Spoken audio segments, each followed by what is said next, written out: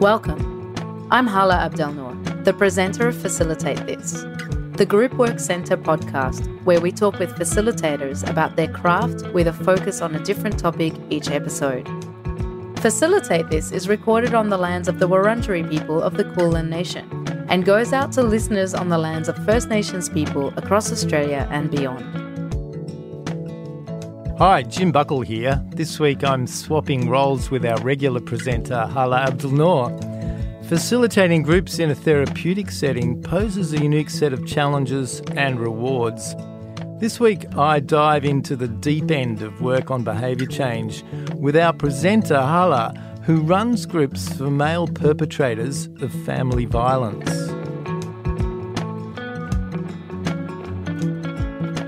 Something I rely on a lot in doing the work is the group facilitation skills that I've learned along the way.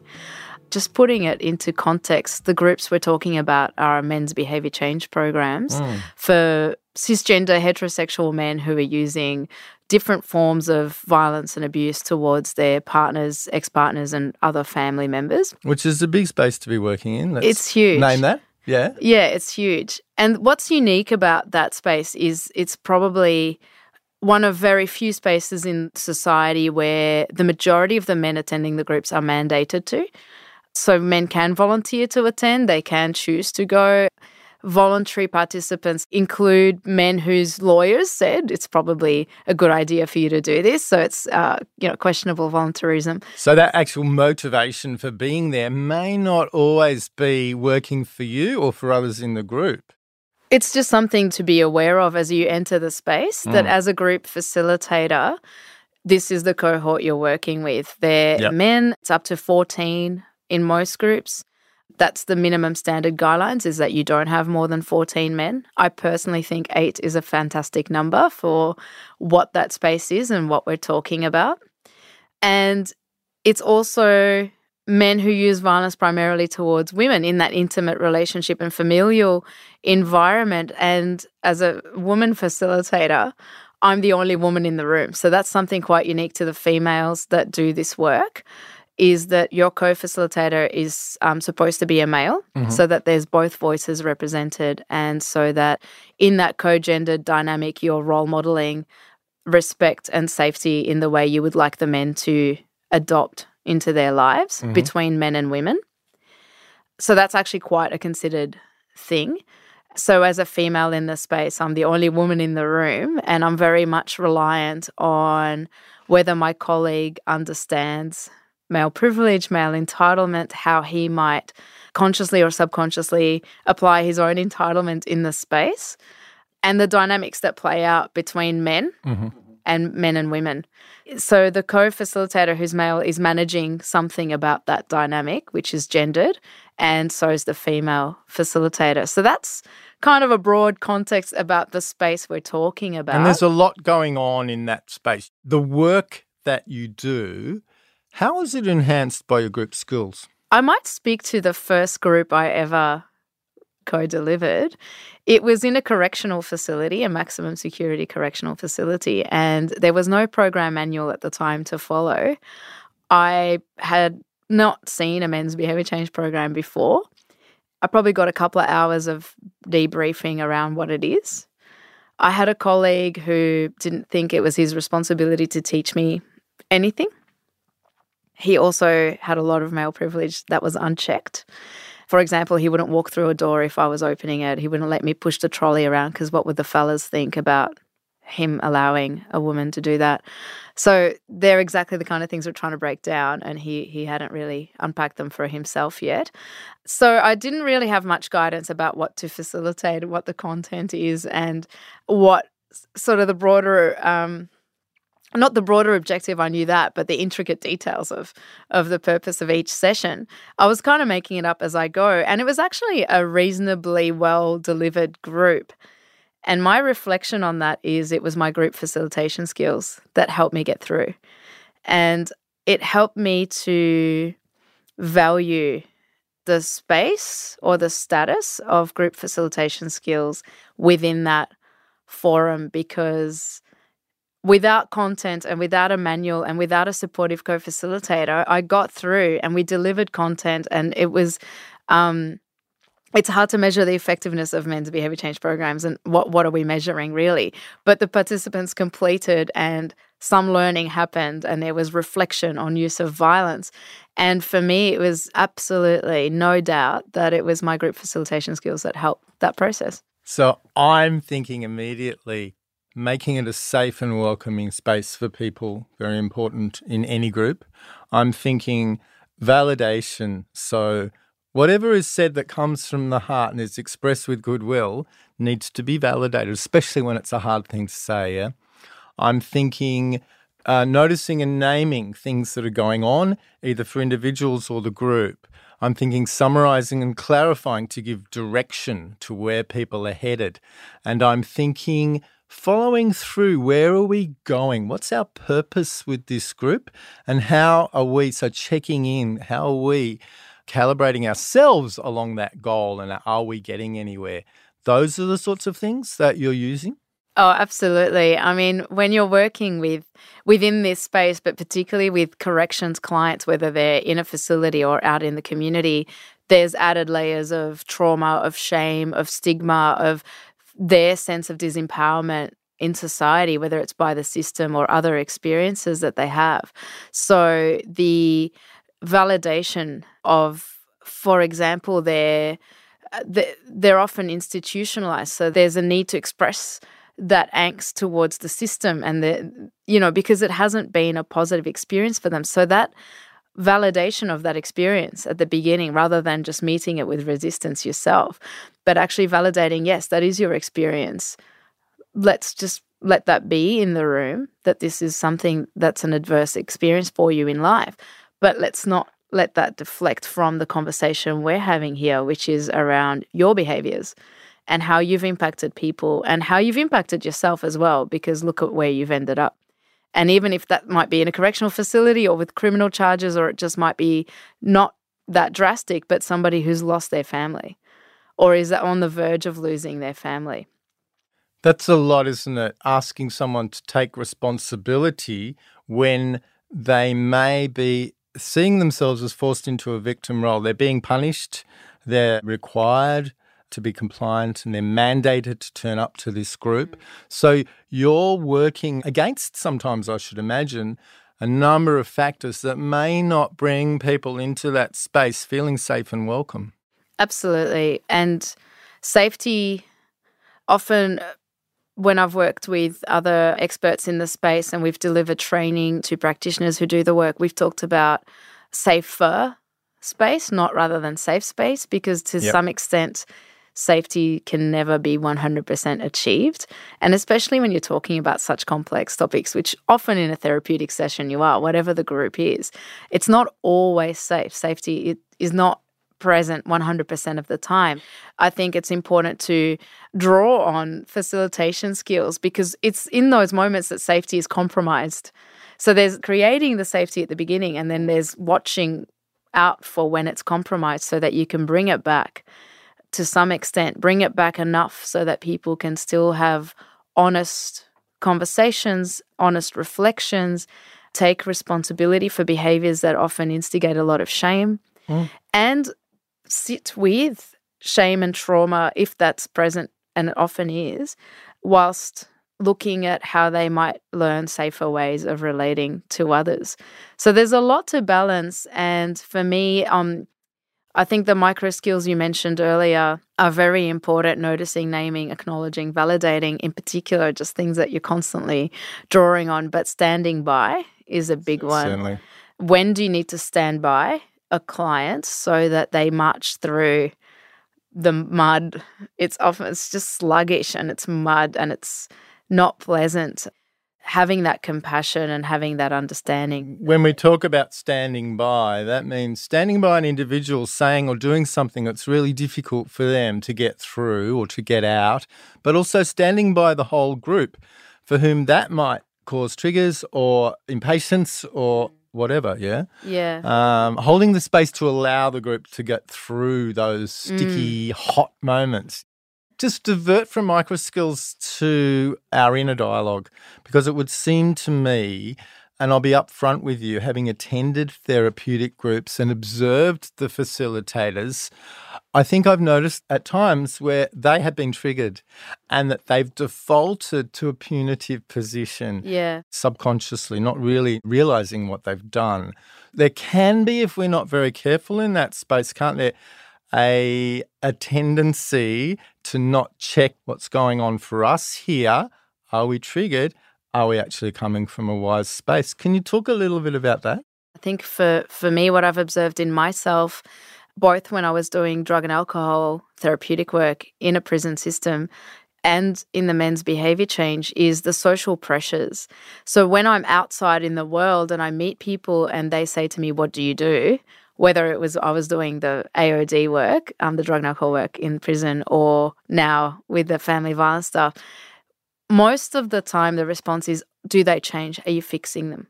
Because people are so scared of violence and they're so scared of that. For good reason. Yeah, absolutely. But there's this social pressure on you as a facilitator that you do change, that you do fix people. And it's obviously we can't fix anyone. That's something that good point. To manage. And I'm not really sure what I would call that self that comes up, the sort of obligated, duty ridden sort of personality that has the voices. I mean, I really actually have to be mindful not to let that guide the process. That is something you can only do from a wise space, yeah? It's a constant juggle. There's what the outside world is expecting without the outside world knowing anything about how unsupported facilitators often are, particularly in the men's behaviour change space. But there's also the fact that in a men's behaviour change program, opposite to any other therapeutic program, the client isn't just the man in front of you. So there's different views. Some facilitators say, the man's not my client at all, his family is, even though they're not in the room.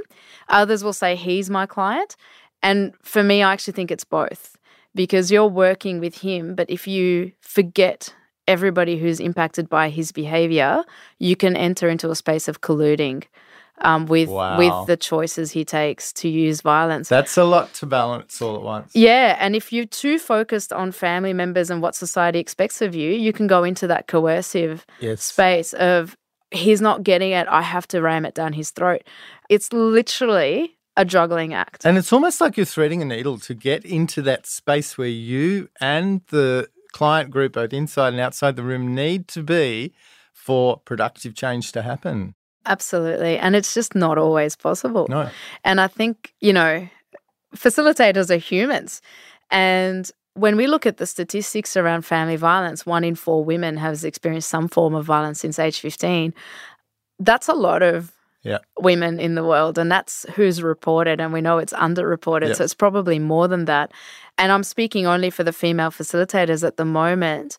Obviously, the male facilitator will have their own triggers, but that's a lot of female facilitators doing the work that might get triggered from their own personal experiences in the space, or even just be triggered because the world is misogynist, even if you haven't experienced violence yourself. I found as I started doing this work, my awareness of the patriarchy and how it impacts me as a woman in the world was really heightened. It kept growing and it was just too confronting. There was a period of time where it was just so confronting to just notice all the ways that women can be disempowered in society. And so then you have that realization and walk into a men's behaviour change program, and the guys that just love throwing misogynistic things around, their target is always the female facilitator. They never... Let's talk about that for a bit, because I've worked with a group training facilitators whose job it was, as social workers and therapists, to work with perpetrators of sexual violence. And these were people who worked within the correctional system. And they talked about collusion to gang up against the facilitator and how real this was. Tell us a little bit about the pressure for you as a facilitator in that role. Yeah, it's definitely frequently spoken about in the sector that it's the female facilitator that is going to be the target of attacks and resistance and ganging up. And that's largely because the men will attempt to collude with the male facilitator. Oh, you're a guy, you get what it's like. Women are really difficult to manage. Women are too emotional. And as the female doing the work, the only reason you could possibly be doing the work is you're a man-hating feminist. Right. And that has literally been asked of me in every single group. Why do you do this work, What's Hala? your Do you response? hate men? And well, my response is simple and very true. And I look at them and I say, I guarantee you that if I hated men, I couldn't do this work. Right. And I don't say this to the men in the groups, but women on the outside who work with victim survivors have also questioned me and said, how can you do this work? Why don't you work with victim survivors? How can you be in the room with perpetrators? And to them I say, actually, as a woman, I find it very empowering. I can take action around an issue that impacts me, even if I'm not directly experiencing violence at the moment from a man. I can do that on behalf of women, and I can get into the room with men where I'm, as a facilitator, do have a position of power and do have some authority so that I'm more safe. I'm safeguarded. And the work I do with my co-facilitator is so essential in terms of my safety not being compromised by his actions, in that he does not collude and that he challenges misogyny when he hears it, because then he's not called a man-hating feminist when he does.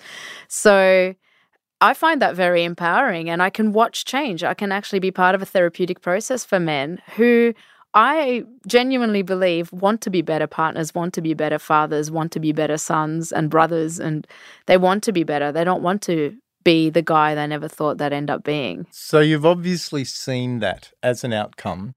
Are you able to talk about where people are able to go as a result of going through these sorts of programs that you've seen that's real? Look, it varies. The research and evidence on this is very scarce. There's one longitudinal study from the UK called Project Mirabelle, which gives us the most amount of evidence, but really we need a lot more. And currently we're in the process, but longitudinal studies take time, so we have to wait years for the outcomes. And evaluations of programs are getting better, but nowhere near where they need to be. So I can't back much up with statistics. Project Mirabelle found that about a third of the men who completed a men's behaviour change made serious change, and a third of that third made ongoing, long-lasting, long-term change where they literally stopped using violence in their relationships. And that's not because the programs are ineffective. It's because they function solo at the moment. And to address the use of violence in society, we need to address lots of lived experiences for people. I touched on this earlier in relation to, are they disempowered by the system somewhere in their life? Do they have their own experiences of trauma that needs to be addressed? Do they have a mental health issue that's impacting, or an acquired brain injury, or, personality disorders that are getting in the way? So none of these things are understood to drive the use of violence, but they are understood to increase the frequency and severity of the violence. And they require a case management model, which we're starting to fund a bit more. But again, that's not probably where it needs to be. To help an individual who's using violence maintain change, they require a lot more support in their life beyond a therapeutic program that runs for 20 weeks.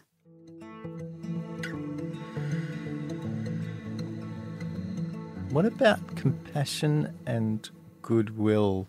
When you were talking earlier, it occurred to me that, yes, it's empowering for both you and for them to see things from a different perspective, and to be in that space for you as a woman, be able to take some of your power by articulating how things can be improved quite easily by behaviour change and attitudinal change. Is love at the heart of that? Yeah, look, I prefer to use compassion just because it's less misunderstood.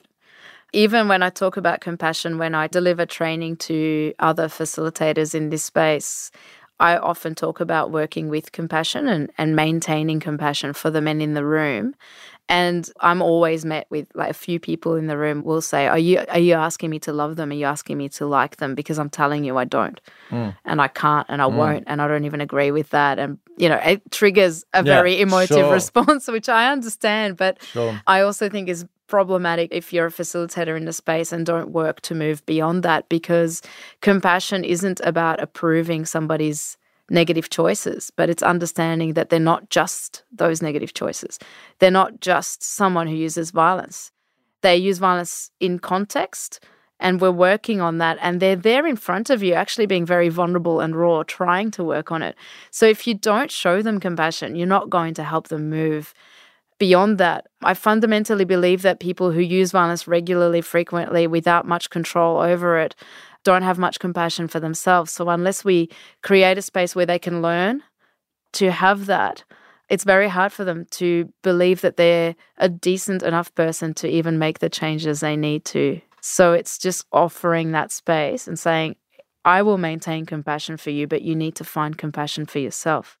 It's been a great introduction to a complex space that many of us as facilitators are not often exposed to unless we're trained and working in that sector. For me, it's been fascinating to get an insight into that space and to back up my hunch from the work that I've done there, that our group skills are really applicable as just as much, if not more than in any other group. 100%. Yeah. Any theory on group work, role theory, which includes group facilitation skills, is fundamental to this work and isn't incorporated into it's not integrated into the staff training yet as much as it needs to be. There we are. There's a space for us there, Hala. There is. Hala, if people are triggered at all by anything that we've talked about today, where can they go for help? This conversation can certainly bring up things for people listening in, and we're containing something very complex and broad to a very small space, so there's never enough time to unpack everything. If you're out there listening and you're worried about your behaviour, you think you're not sure if you're using violence or not, you want to have a look at it, the Men's Referral Service is a good place to go. It's over the phone, online chatting. You can talk to a trained counsellor and they will refer you to a program in your area. Men's Referral Service, and people could Google that and that will come up with contact details. Yeah. Yep. And 1-800-RESPECT, which is national 24/7 phone counselling, and that includes counselling and referrals, both for people who might be using violence and people who might be experiencing it.